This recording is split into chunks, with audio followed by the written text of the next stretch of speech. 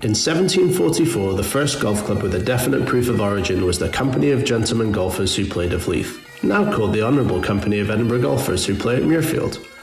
It was that year when several gentlemen of honour, skillful in the ancient and healthful exercise of the golf, petitioned the Edinburgh City Council to donate a silver club for their annual competition on the Leith Links. The winner of the competition was declared Captain of the Golf for the year, and a silver ball with the date and the captain's name inscribed upon it was attached to the silver club. Thank you for listening to the Silver Club podcast. Here's your host, two-time Walker Cupper and former World Amateur No. 1 Steve Scott, and men's golf coach at Yale University and golf historian, Colin Sheehan. All right, all you Silver Club podcast listeners, welcome back to another Silver Club podcast. Colin Sheehan in the house once again. How you doing, Colin? Terrific, Steve. Here it's snowy southern New England today. Kids had a 2-hour delay. It's winter time. It's when I think about golf all the time. I know you're not alone up there in the north, and the days are about as short as they can be right now. And I have to apologize to all of our loyal listeners out there. We've been on a bit of a sabbatical since the beginning of November. We've had a very, very busy last month with the Silver Club Golfing Society, traveling around all great venues. Been to places like Ford Plantation near Savannah for our fourth major. We've been Pasatiempo. We've been out in San Francisco. I made a trip back, played in a Pro-Am at Cascada and Shadow Creek with the Outpost Club. And we just finished up our Silver Club Championship at Champions Retreat just outside of Augusta. And that's a fantastic venue, Colin. I gotta say, it's a wonderful setting, and it was a great place to have our finale. Yeah, lovely place on the river there. 27 holes. Always very impressed with the attractively built clubhouse environment. Very kind of new urbanist. That's a lovely place. And how'd it go down? Tell us about it. Well, it was great. We had everybody stays right on site there. The atmosphere was wonderful. In case any of your listeners don't know, Champions Retreat is the home of the first two rounds of the Augusta National Women's Amateur, and then they head about 20 minutes away to Augusta National for the final round. And Jennifer Kupcho, one of our past Silver Club podcast guests earlier in the year, was victorious at the Augusta National Women's Amateur. But anyway, this venue of Champions Retreat, just spectacular. We had some really solid play. And we had two winners that really came out of this final championship venue. We had Brent Landry, who's from Roswell, Georgia, captured the overall title at the Silver Club Championship. Fired really good playing of 75-73 in some very cold conditions. Tough to feel your hands. Aided by a 3-under par 33 coming in on the back nine on that final day to take the victory. Our captain of the golf, which is the overall points leader throughout the entire year, the person who's really supported us the most and played the best throughout all of the season of the Silver Club Golfing Society, was none other than Lawrence Largent from Kingsport, Tennessee. He had a few major victories this year, also finished runner-up at the Silver Club Championship itself, ended up winning the points list by about 500 points, so very dominating performance by him, and just great playing by Lawrence and Brent overall, and everybody who was there. Just a tremendous experience. Our partners from Dunhill and all of our great sponsors were involved, and we can't thank everybody enough for being there. Excellent. I'm excited for round one of the Korn Ferry Tour final stage tomorrow, or today. As the podcast lists.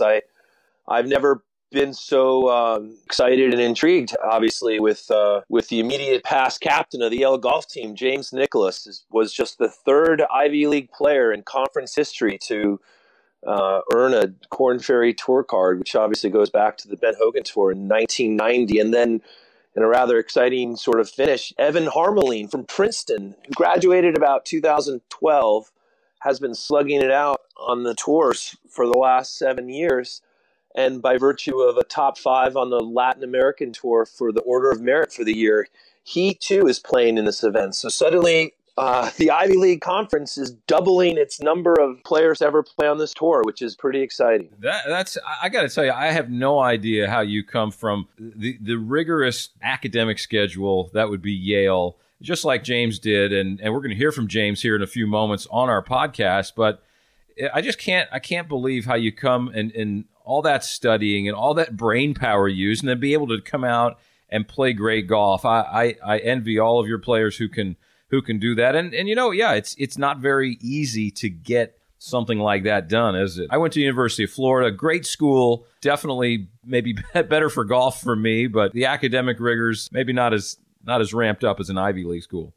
No, that's impressive what they've done. I mean, it's not easy. It's a headwind of weather and geography, but still more than enough days of the year to golf and get there. So I'm excited, and I also want to give a shout out to a longtime Outpost member, Dr. Stephen Nicholas, on the bag caddying for James. Our listeners will enjoy the part where James made it through this second stage by himself, carrying his bag without a single family member or friend or there to witness it. And then now he's got Stephen on the bag caddying. This is it's going to be. I really wish I could have gotten down, but I'm excited to track hole by hole live scoring updates for this event and follow and all the.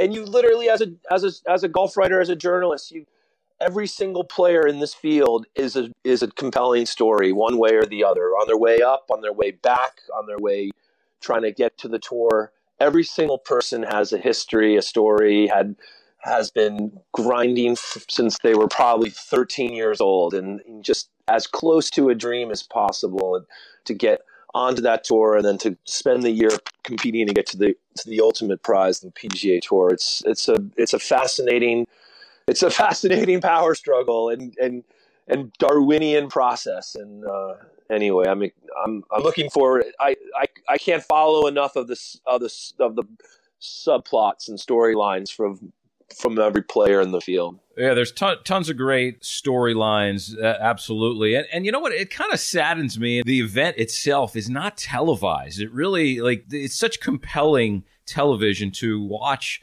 these players. Really, it's kind of a do or die situation in a lot of ways, where these players, I mean, they all have some sort of status, but if you finish back in the pack, you're going to be a conditional status player, and which means you're basically going to be able to Monday qualify, and you're going to have somewhat of an opportunity, somewhat of an in. But you've got to play, and you've got to play well. And I really just always enjoyed the fact that event was televised to be out there. But one of our guests on the podcast today, Mr. Monday Q Info himself, Ryan French, he's got a ton of great stories out there, over 25,000 followers on social media. So you're going to check him out, too, and listen to what he has to say about the Korn Ferry Tour Finals and everything going on down in Orlando at Orange County National. But and one other thing we've got to talk about before we get to these great guests today, Colin.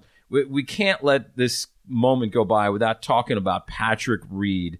You know, we talk about the spirit of the game. I mean, the Silver Club Golfing Society is all about the spirit of the game and the traditions and the honor and all of those sorts of things. And I feel like Patrick Reed is on the complete other side of the spectrum as far as those things go. And what he did in that bunker there down at the Hero World Challenge, just it kind of sickens me in a way as a lover of golf, and the spirit of the game just kind of went by the wayside, didn't it? It's hard not to be totally disappointed in him. Like, he knew what he was doing. He was improving his lie.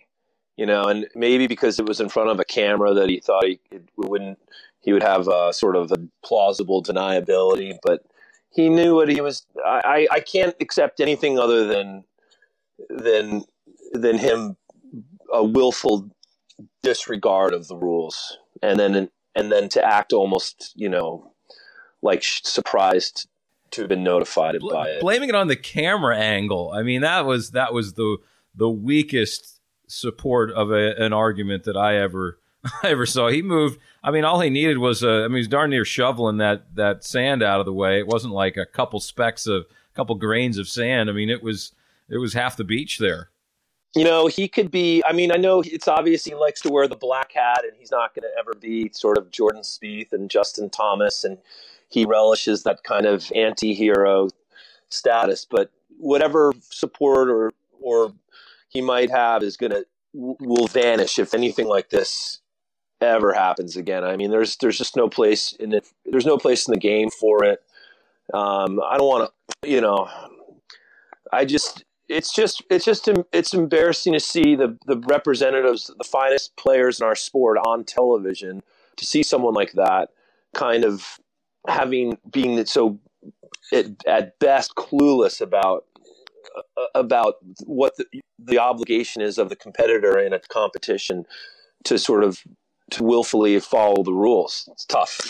It's broke a couple of the main rules of golf, right? I mean, right. You can't improve your lie. You can't do that. That's like one of the things you learn as a 5-year-old when you're out there playing and you're in a junior clinic. I mean, that's like one of the first things you learn. And you know what? In the rule book, on the very first portion of the rule book, they talk about the spirit of the game, and they talk about the how we should play golf and the honesty of which we should play golf. And this is the reason why golf is so different than every other sport. There's not a referee out there in stripes blowing whistles, and man, it's just, golf is just, I don't know, maybe that's just the narrative in the world these days. I'm not going to go all political on you, but it's just maybe that's just kind of, I don't know. I turn on the news and I see so much of this narrative being played out, and now it's being played out in our sport, and I want to throw up personally. It's just disgusting.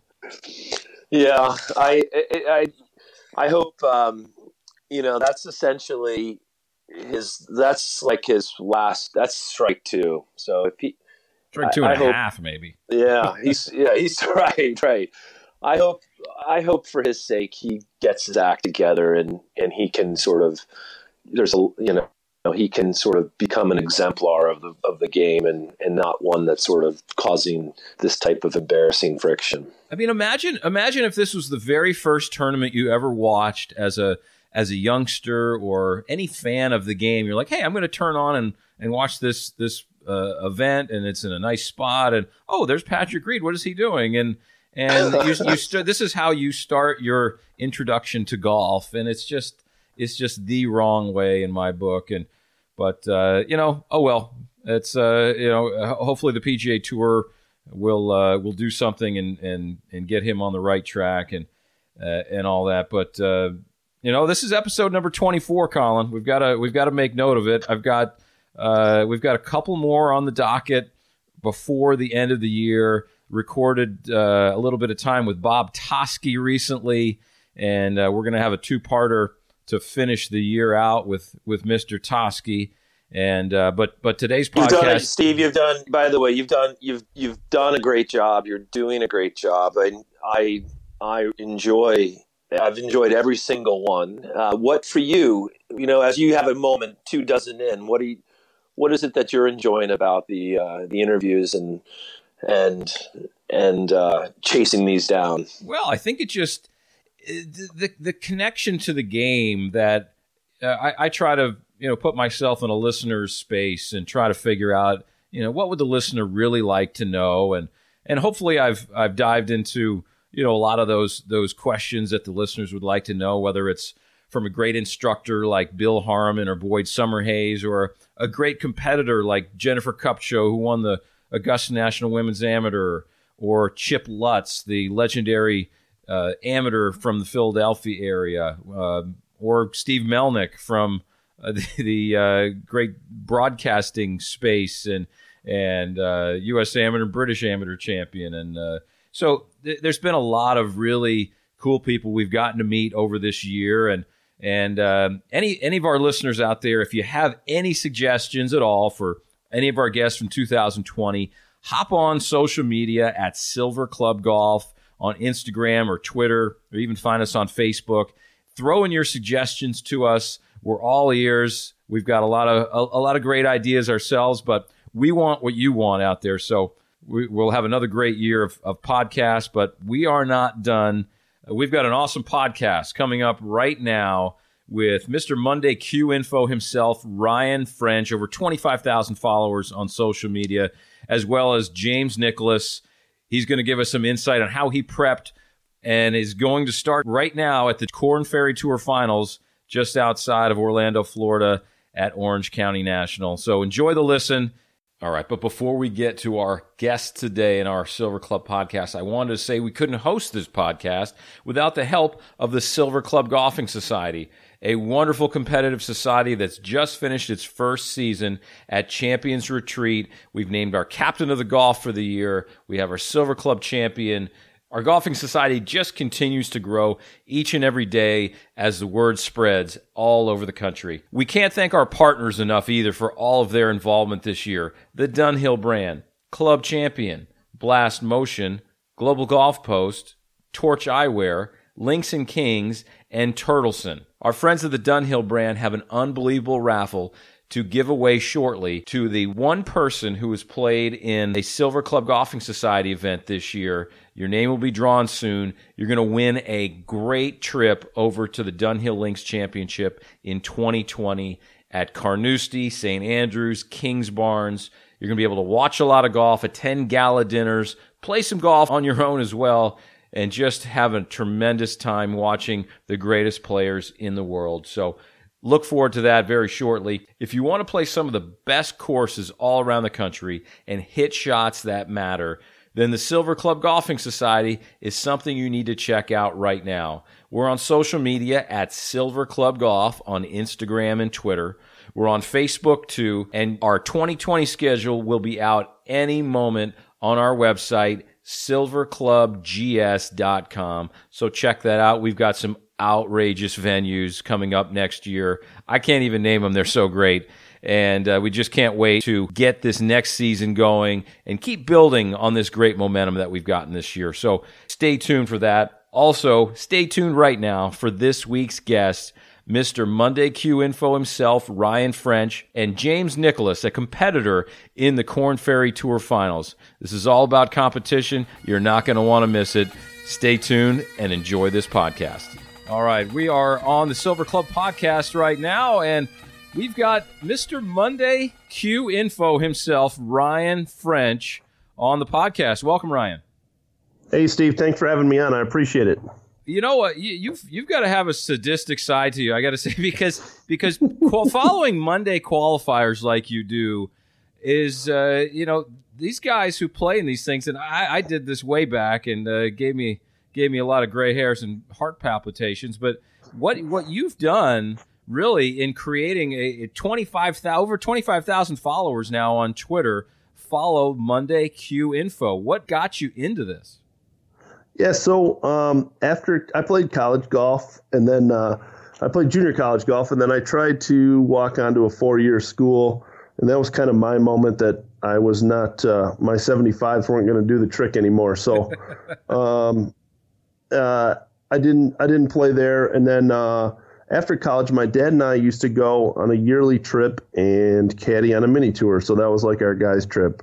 We went to Hooters events, Canada a lot, did a bunch of some Monday qualifiers. So that was kind of like my look into the lifestyle. And again, it's like a lot of people don't understand that outside of the PGA Tour, there's a lot of golfers that are struggling to pay bills and those kind of things. So I'd say most of them are, right? Exactly. So fast forward a lot of years, my son had brain surgery, and so I decided to be a stay-at-home dad. And this was really something to do just to like have an adult outlet. We have 2 kids, and so it was something to do, and never in a million years did I think I would get to I didn't think 2,500 or 250. So 25,000 was not even a remote thought. So here we are. And you've amassed this number in just a year and a half. Why are Monday qualifiers so enticing for people to watch? Yeah, I think a couple things, Steve. I think one is a lot of casual golf fans didn't even know that these existed. Or if they did, they didn't really follow them too closely. Just no one was really reporting on them. They listed them on the PGA Tour website and who the Monday qualifiers were and those kind of things, but didn't really dive into their stories or how many times they've been to Monday qualifiers or those type of things. So I think that's part of it, is that no one else is really reporting on it and no one really kind of knew this existed. Why you see a bunch of players out there is because, I use Doc Redman as an example. There's plenty of other examples you can use, but Doc had no status. And 90 holes later, he finished second at the Rocket Mortgage. He's a full PGA Tour member, playing again this year. And, 90 holes changed his life. And there's a lot of golfers, as you know, that just haven't played right on the right week or whatever, that can put 90 holes together and do what Doc Redman did. Yeah, great story. Doc Redman, obviously, and you're talking about a U.S. amateur champion right here, too, who's battling through these Monday qualifiers and, all the drama that really surrounds that. I've back when I played in 2003, I was a conditional member of what's now the Korn Ferry Tour. It was called the Nationwide Tour back then. And I always loved to say that 68 was a great score any day but Monday. That's true. You're right. You shoot that on a Thursday through Sunday in any tour, and you do that consistently, you're going to make some pretty good dough. But you do that on Monday, and you feel like you just get kicked in the teeth because those numbers just don't make it through the Monday qualifiers, do they? Yeah, I do yearly stats at the end of every year, and I don't have them exactly in front of me, but I think for Korn Ferry Tour, it was 65.5 or 65.6 for the last spot average. And then on the PGA Tour, it was a little higher because they tend to play a little bit better courses, but it was like 66.8 or 66.9. Like you said, you shoot 68 in a Monday qualifier. Not very often do you even need to go look at the scoreboard. You can probably just head right to the car and forget about getting into that event. Yeah, even 67 for that matter from what you just said. The average is below 67. That's the average. So you're talking 61s, 2s and 3s and some of these stats that you throw out there. Just give our listeners of the Silver Club who are, at the Silver Club we always revolve around competition, and this is anybody who's a good amateur or wants to or think about playing professionally. What's some of the great stats out there? Give me some of your top 2 or 3 stats that you've compiled over your time and that just kind of blow your mind. Yeah, I think it's best summed up in the Monday qualifiers. I think in the last 2 years, there's been 12 times between Korn Ferry and PGA Tour that 64 wasn't good enough to get into the event. Either 63 got in or 64 played off at a multiple spots. So, I always use that stat. And when people say, there's a guy at my club who's very good. And, yes, they're playing relatively easy courses, but easy courses to a scratch golfer and easy courses to a professional golfer are much different. So go out and shoot 64 and understand that at times that isn't good enough to get it done. And and I think Q School last year is a great example. And again, yes, it was perfect conditions, golf in a dome type scenario, but in order to get your card over 4 rounds, you need to shoot, I think, 18 or 19 under. So I use those 2 stats as kind of a benchmark of understanding how good, and these are players with no status or little status. Exactly. They're players like, you take a guy like Tyler Duncan, right? I'm just looking at your list of your on your Twitter handle here, and anybody out there, by the way, who doesn't follow Monday Q Info, you can follow him at A Case of the Golf 1. Just look up Monday Q Info and A Case of the Golf 1 and check that out. But you take a guy like Tyler Duncan, who just won recently at the RSM Classic. He was really nowhere on the map. I'll just read one of your tweets here. It says, Tyler Duncan, just another example that for most pro golf is a process and results don't always show how close a player is. Just 3 years ago, he missed half his cuts on the Korn Ferry Tour, had 1 top 10, finished 96th on the money list, and had to go back to second stage of Q School. And now he is a PGA Tour winner. He's going to be playing in the Masters, going to be exempt for several years on the big tour. It is pretty amazing, the fine line that it is between these guys who are playing in these Monday qualifiers and then who go on to win tour events. Yeah, and I think that we get spoiled by the top 25% or top 30%, whatever that is. And a lot of guys are like Tyler. Tyler, I think, finished 45th or 46th on the Latin American Tour money list, a couple years prior to that stat. Joel Damon is another example. At one time, he's close now, but top 100 player in the world. And I think he went 3 or 4 years straight in Canada without finishing in the top 30 on the money list. So I think that it shows two things is that, like you said, it's very close. There's a lot of players who just haven't played right on the right week in Q School or whatever. And second of all, that for a lot of players, it's a process to learn how to travel and things they need to work on and all those kind of things to get to the level that they are. It's pretty amazing stuff. And yeah, you think about, and some of these shows have been on in the past on television, maybe covering the PGA Tour qualifying tournament. And I mean, now you can't even qualify right onto the PGA Tour. You have to go through the Korn Ferry Tour first and obtain your card through that way if you don't do it through Monday qualifiers specifically, which very few people do. And we'll get to a couple of those players who've done that in a moment. But the coverage really, that I don't know, it's some of the best drama really out there. It's almost like watching the NCAA basketball tournament. It's a do or die situation every Monday. What's a great Monday qualifying story that you've seen out there that has gone on to greatness? Yeah, I mean, I think Doc is always a good one. I mean, Corey Connors obviously is he was playing out of a different category. He had some PGA Tour status, but the fact that he missed a cut in the Dominican Republic, flew to the Valero Texas Open, and I think that people forget now that he's at a point of being considered for President's Cup. He was in the running for that. He's at the Masters. He was in the Tour Championship. I mean, 18 events ago, he was at a Monday qualifier in the Valero Texas Open. So, and the story to even get into the Valero Texas Open, I mean, he made a 30-footer on 18 to get into a 6-for-1 playoff and then won that playoff. I mean, it's your 18 holes or 90 holes, obviously, from changing your career. And he's done it in 18 or 19 events. I mean, he's going to be in every major next year. He's going to, he finished top, I think, in the 23rd or 24th in the FedEx Cup points. He was considered for a President's Cup, and none of that would have been available to him had he not played that Monday qualifier and gone on to win.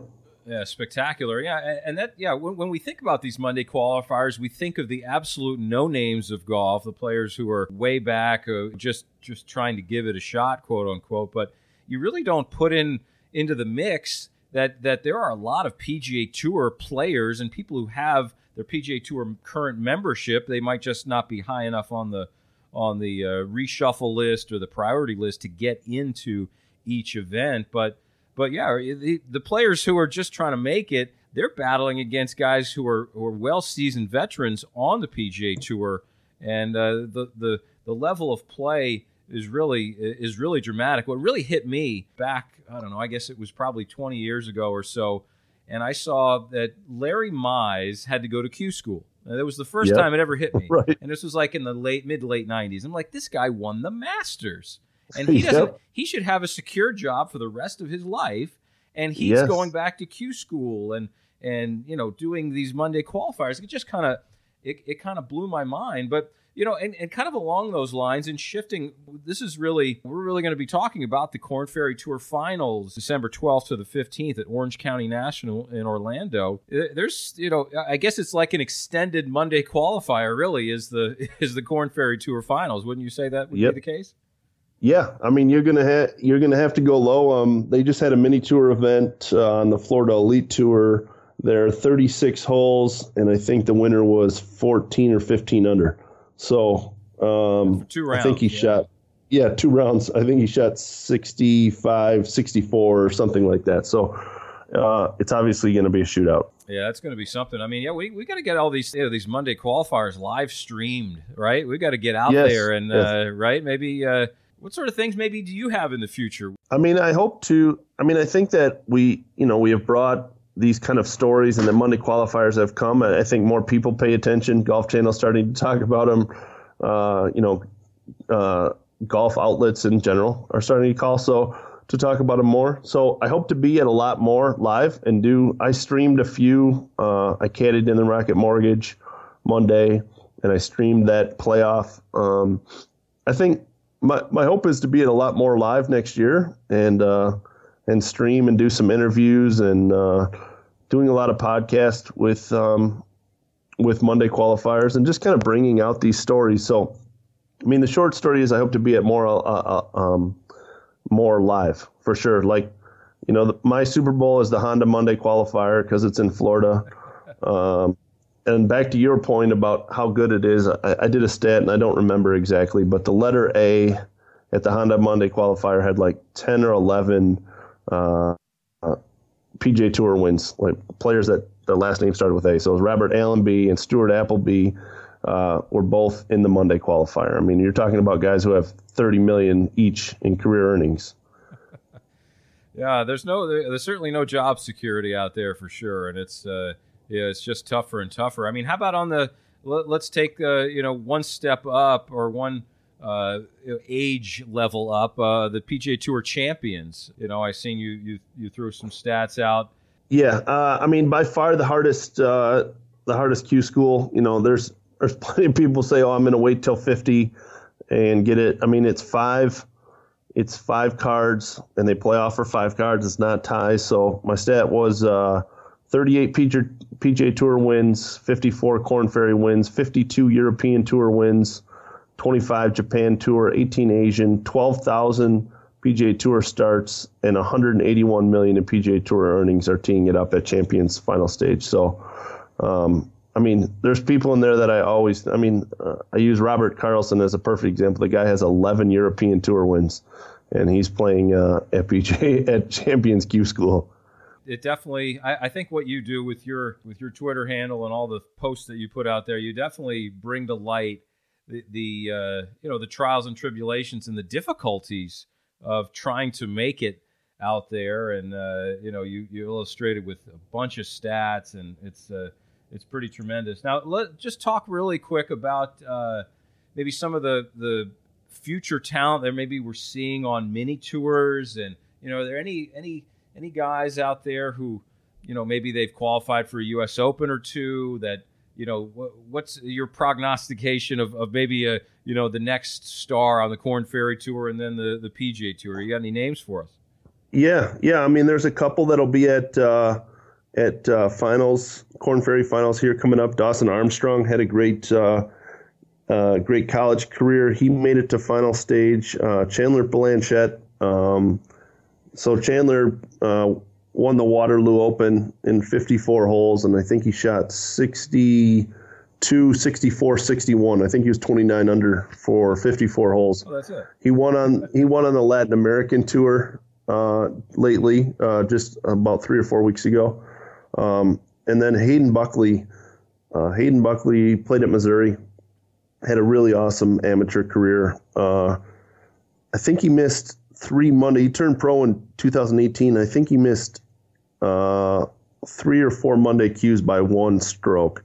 I mean, he's like always shooting 66, 67, and he's made it through to final stage after a good year in Canada. So I think those are 3 guys that are all pretty young and are all going to be at final stage and have some sort of status. I think you're going to see their names a lot up in the top of the leaderboard for sure. Well, that's cool. Yeah, and you're doing a lot of profiles of the Korn Ferry Tour final stage field all throughout your Twitter feed there. Pretty spectacular research that you're doing. I mean, this is a full-time job. This is not just a hobby anymore, is it, Ryan? Yeah, I mean, it's definitely become a job for sure. But I mean, it's a lot of fun. It's something I love to do. It's a fun job. So yeah. Hopefully one day I can make money doing it, but right now it's a ton of fun, and I've got to do things like this that I never thought in a million years I'd do. So it's really cool, and I'm happy to do it. Okay, well, before we let you go, your all-time best Monday Q story. Maybe it's a player that has done some things. I mean, I'll throw a couple names out there. Patrick Reed is somebody that comes to mind. TJ Vogel, some of these guys who just go through and seem to make all these Monday qualifiers. I mean, anybody outside of them maybe that has that's a great Monday Q story that's made it through a bunch and that's just on the verge of something special? Yeah, I mean, Chip McDaniel is this year's like TJ Vogel now. TJ and Patrick, what they accomplished doing 8. I think both of them did 8. Patrick might have done 6, but I mean, that's spectacular. I'm not sure TJ Vogel's 8. I'm not sure will ever be matched, but Chip McDaniel will be at final stage this year also.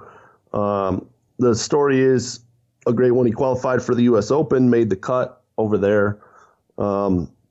He was early on Sunday because he was down in the field, finished on Sunday, took a bus to the airport, flew across the country, got into Boston at about 2 a.m., rented a car, drove to the Travelers Monday qualifier, teed it up without any sleep, and got in through Monday qualifier. Yeah, just ho-hum, just do that. And never had seen the course before. I mean, it's pretty spectacular. So he Monday qualified 3 times last year and the U.S. Open. So you're going to see he had a top 5 off of a Monday qualifier down in an opposite field event. I think that you'll hear a lot from him on the Korn Ferry Tour this year for sure. Really cool. All right, and so you're going to be starting a podcast. I see one that you've come out with longtime journeyman Justin Peters. Yes, and I believe that's your first one. I mean, what were we going to see? Talk to us about some of your podcast ideas and where you're going to kind of go with that as well. Yeah, I mean, we're going to focus on Monday qualifiers and guys chasing it out there, grinding. Talk to some Latin American players on the Latin American tour, mini tours. Really going to focus on people that, you don't hear. I mean, not many people know Justin Peters, but when they hear his story, he's been to Q School 19 times. Has a crazy story about a volunteer drove him between tees and they got in a car wreck and really kind of changed his career after he had finally gotten through at Q School. So, yeah, we're going to focus on some guys that live in tents and go chase Mondays and sleep in their car and those kind of things. So it's going to be stories of players that you might not have heard of, but have interesting stories. Yeah, that's pretty cool. And yeah, where can we listen to your podcast? Are they on all the media outlets? Yeah, we're on all the major ones. It's called Any Given Monday Q, and yeah, I mean, we're going to start doing more regularly here. I'm hopefully going to be down at final stage for a couple days and knock out a couple, and we got some guests coming up, so it'll be out there pretty quick. Wonderful. Well, Ryan French, thanks so much for being on the Silver Club podcast and giving us the insight on all these Monday qualifying stories, and we can't wait to see more in the future. Thanks so much. Thanks for having me on. Okay, all the best. All right, welcome to the Silver Club podcast. We have a very special guest this week, Mr. James Nicholas, the recent Yale graduate. And we also have Colin is in the house as well. And we're excited to have you on here, James. Oh, yeah. Thanks for having me. So you've got a lot of this has been a great build-up year for you. You're on your way to the Korn Ferry Tour Finals at Orange County National. And just talk to us a little bit about the process of making it to the finals, and how that differs maybe from some of the amateur events that you've played and the buildup that you've created all the way through this summer.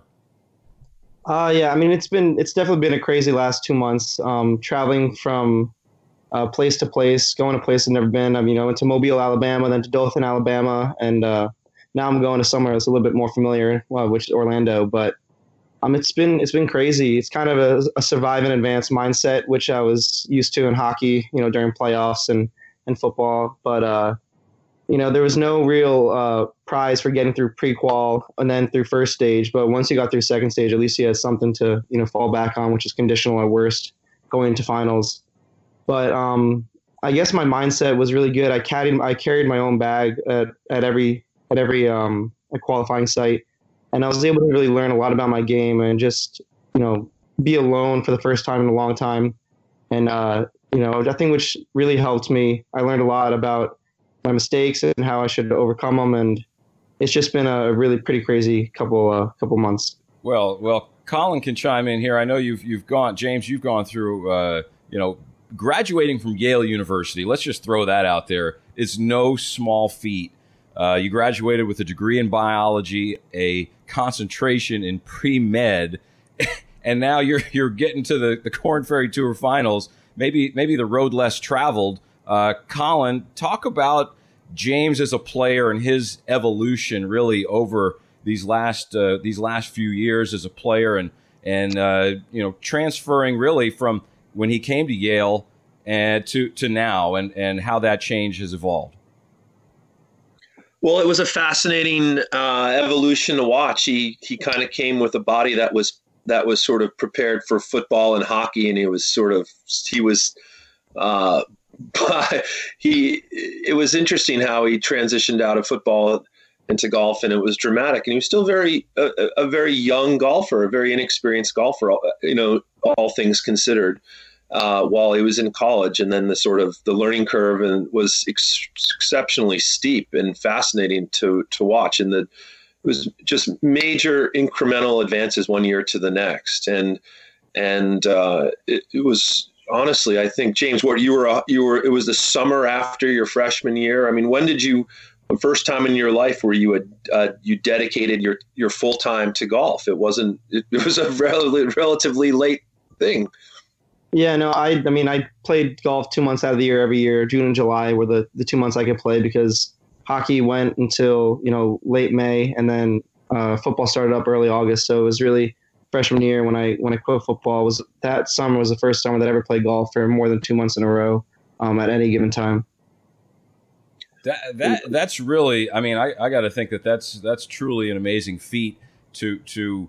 It's a sign to the athletic prowess that you have, and it really brings me to probably one of the biggest topics that I wanted to cover here is this specialization early on in life, right? There's all these and golf wise, all these juniors who come up through these golf schools, and they go to Florida, and their parents spend $40,000 or $50,000 a year when they're 10, 12 years old, trying to make them become a PGA Tour, LPGA Tour player. You didn't go down that road.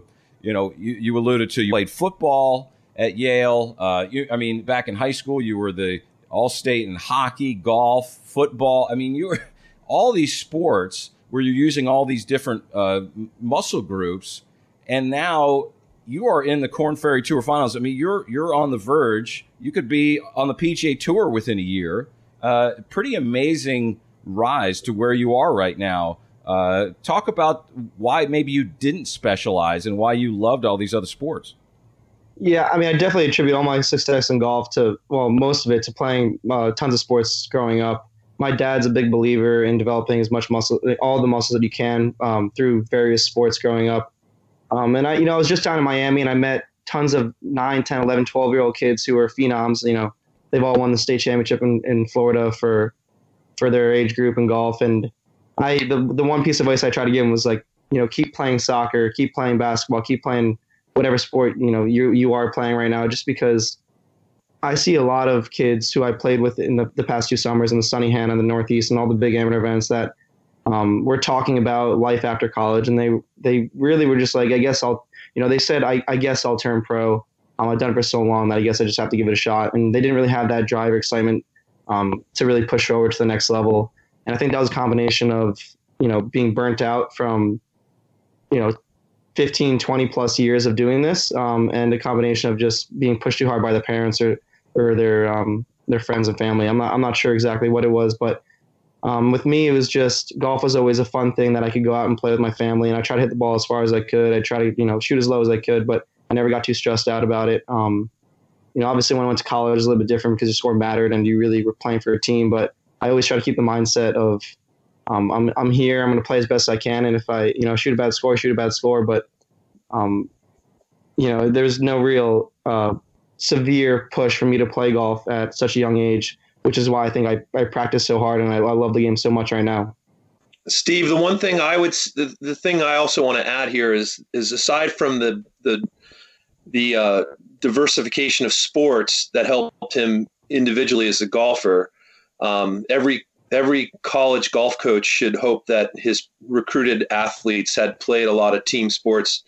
If the example of having James on our team is any kind of indication, is that he brought a team first attitude. He brought a hockey and football team mentality to an individual sport. And there's a lot of, there's nothing more beautiful than playing this individual sport in high school and college on a team.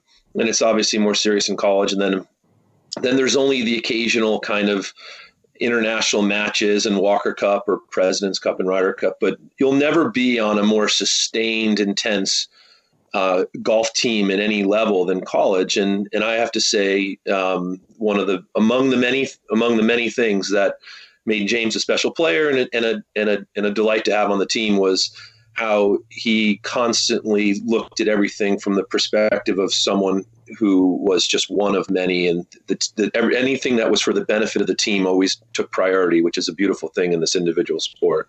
That's fantastic. And you talk about individual sports, and let's dive in really to this Korn Ferry Tour Finals, this Q School, if you will, right now. Kind of like you alluded to, you took that hockey mentality, survive in advance through the pre-qualifier where you finished tied for 17th. Made it through there fairly easily.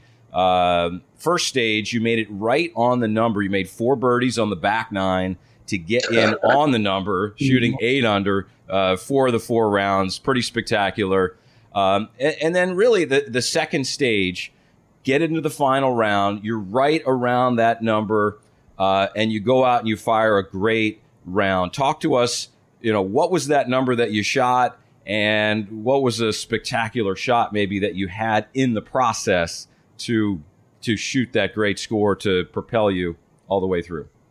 Yeah, I mean, I guess that final round really started the night before. I was in bed, just my mind was racing. I couldn't sleep.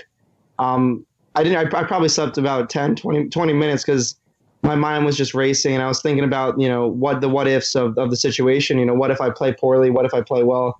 But I started, I kicked myself, and I was just like, what am I doing? Let's just go out there and play golf. I've done it the last 7 rounds. I've played great in all my rounds of Q School. So why is this any different? But then I get to the course, I warm up, I'm hitting the ball well. I get to the first tee, I hit a great drive, got about 115 into one of the harder par 4s on the course, and I completely chunk my wedge, and it comes out about 10 yards short of the green, and I fail to get up and down, and then I look at myself. I'm like, all right, well, I bogeyed this hole every single time I played it, so I guess it's no different than the other rounds. Then I make a good comeback birdie on the next, and then I just kind of went from there. I was really steady. I kept pushing. I kept making solid birdies, solid pars when I was in trouble, and then I kept just as the holes went along, I kept thinking about the outcome and I really tried to keep focusing in on every shot and just taking my time with every shot, making the best read I could, making the best stroke I could, which really helped me focus on the moment. Because I think that a lot of times I just start focusing on, the end score, the end result. Will I make it? Will I, what will I shoot? But the whole time I was trying to remain present.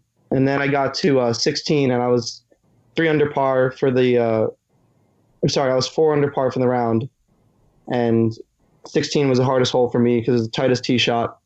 And I stood on the tee and I was thinking maybe I should take a 2-iron, lay back, get the ball on the green, make a par, bogey at worst, because I had 3 or 4 shots clear of the cut line. But then I kind of thought to myself, I was like, well, if I can't hit this shot, I'm not going to be able to make it on the PGA Tour. So I just took out a driver and then hit it down the middle. At about 95 yards in, to a pretty tough pin where if you missed it short or long, you're going to end up in a hazard. It's about a 7-yard wide landing area.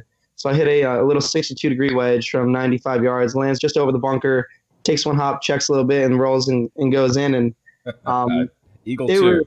It was pretty awesome because the kids in my group kind of looked at me and smirked, and they were like, good shot, as if they were, they didn't want me to make that. Which was my first taste of professional golf. Welcome to the cutthroat world of professional golf. You don't have a teammate to look over to and give you a high five because, right, the old saying in professional golf is nobody cares what you shot, and those who care hope you shot higher. And exactly. And, I was there by myself. My parents weren't there. I had nobody by the green watching. And I look around to try, and I had no caddy with me. I try to, celebrate, and I end up just giving myself a fist bump because I was like, all right, like I said, that's pretty cool. So I got got a good laugh out of that. And it was a pretty cool experience, a pretty cool shot. Definitely one of the best shots of my career. And then that got me to 5 under for the round. And then I go make a good par. Well, I had 10 feet for birdie on 17. I kind of coaxed it up there short and just tapped it in for par. And 18, I made a good 2-putt par. And as my competitors were putting out, I FaceTime my parents. And the first thing I get my mom on the phone, and the first thing she says is, what'd you shoot? They were at a wedding, so they were away. And I was like, 5 under. And I always like to play, tricks on them. So in my family group chat, I texted done while I was FaceTiming with my mom. So all my siblings were responding, "What'd you shoot? What does that mean? What do you mean?" And I said 5 under to my mom, and she's like, "Well, total or for the day?" And because total would have been pretty close to the cut line, but then when I said for the day, she just burst out in tears, and it was one of the coolest experiences that I've ever had. That's awesome. Tell me, though, you conversely, that you said you were helped by some conversations on the eve of the final round. I thought that was fascinating, and that's something you said we're going to talk to the team about. Tell us about that. Yeah. So Matt Rivera, I met Jackson. His son Jackson is a phenom. He's committed to USC. He's gonna be one of the best players in the country soon. And his dad Matt texted me the night before, and he was telling me that pressure is a privilege, which I thought was one of the most incredible lines I've ever heard. And I started thinking about it all night. I was like, well, if I was playing poorly, I would have no pressure. So this round would be pretty easy. And I would just go out there and shoot whatever score I was going to shoot. But having that pressure meant I did something right the first 3 days, and that I was in a good opportunity. I had a good opportunity to play well and make it through. So I figured that, I turned the pressure from something that could hinder my ability to play well into something that I was privileged to have, and to push me forward and really, focus and make the most out of it. Well, enjoy it. I know before you head south, you're taking advantage of the fantastic indoor-outdoor facility at Westchester, and tell us a little bit about the extremely talented Gary Weir and your long-term relationship with him. Yeah, some people like having a golf coach, and some people do their own thing, but Gary's been an instrumental part of my game and my progress over the past 4 years. Past 10 years really. But he's just been an incredible piece of my life and a part of my golf game. And it's always fun going and practicing the indoor-outdoor facility at Westchester Country Club. It's an extraordinary place to go and play and practice even in the wintertime. So I'll go there for the next couple of days while I'm prepping and packing to go down south. And I can't thank Gary enough for all his hard work.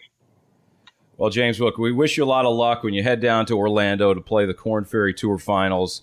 It's going to be spectacular to watch, December 12th to the 15th. Check that out, everybody.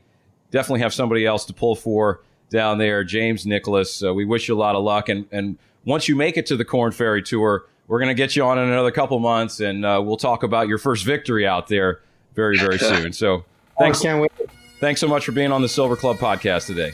All right, thank you.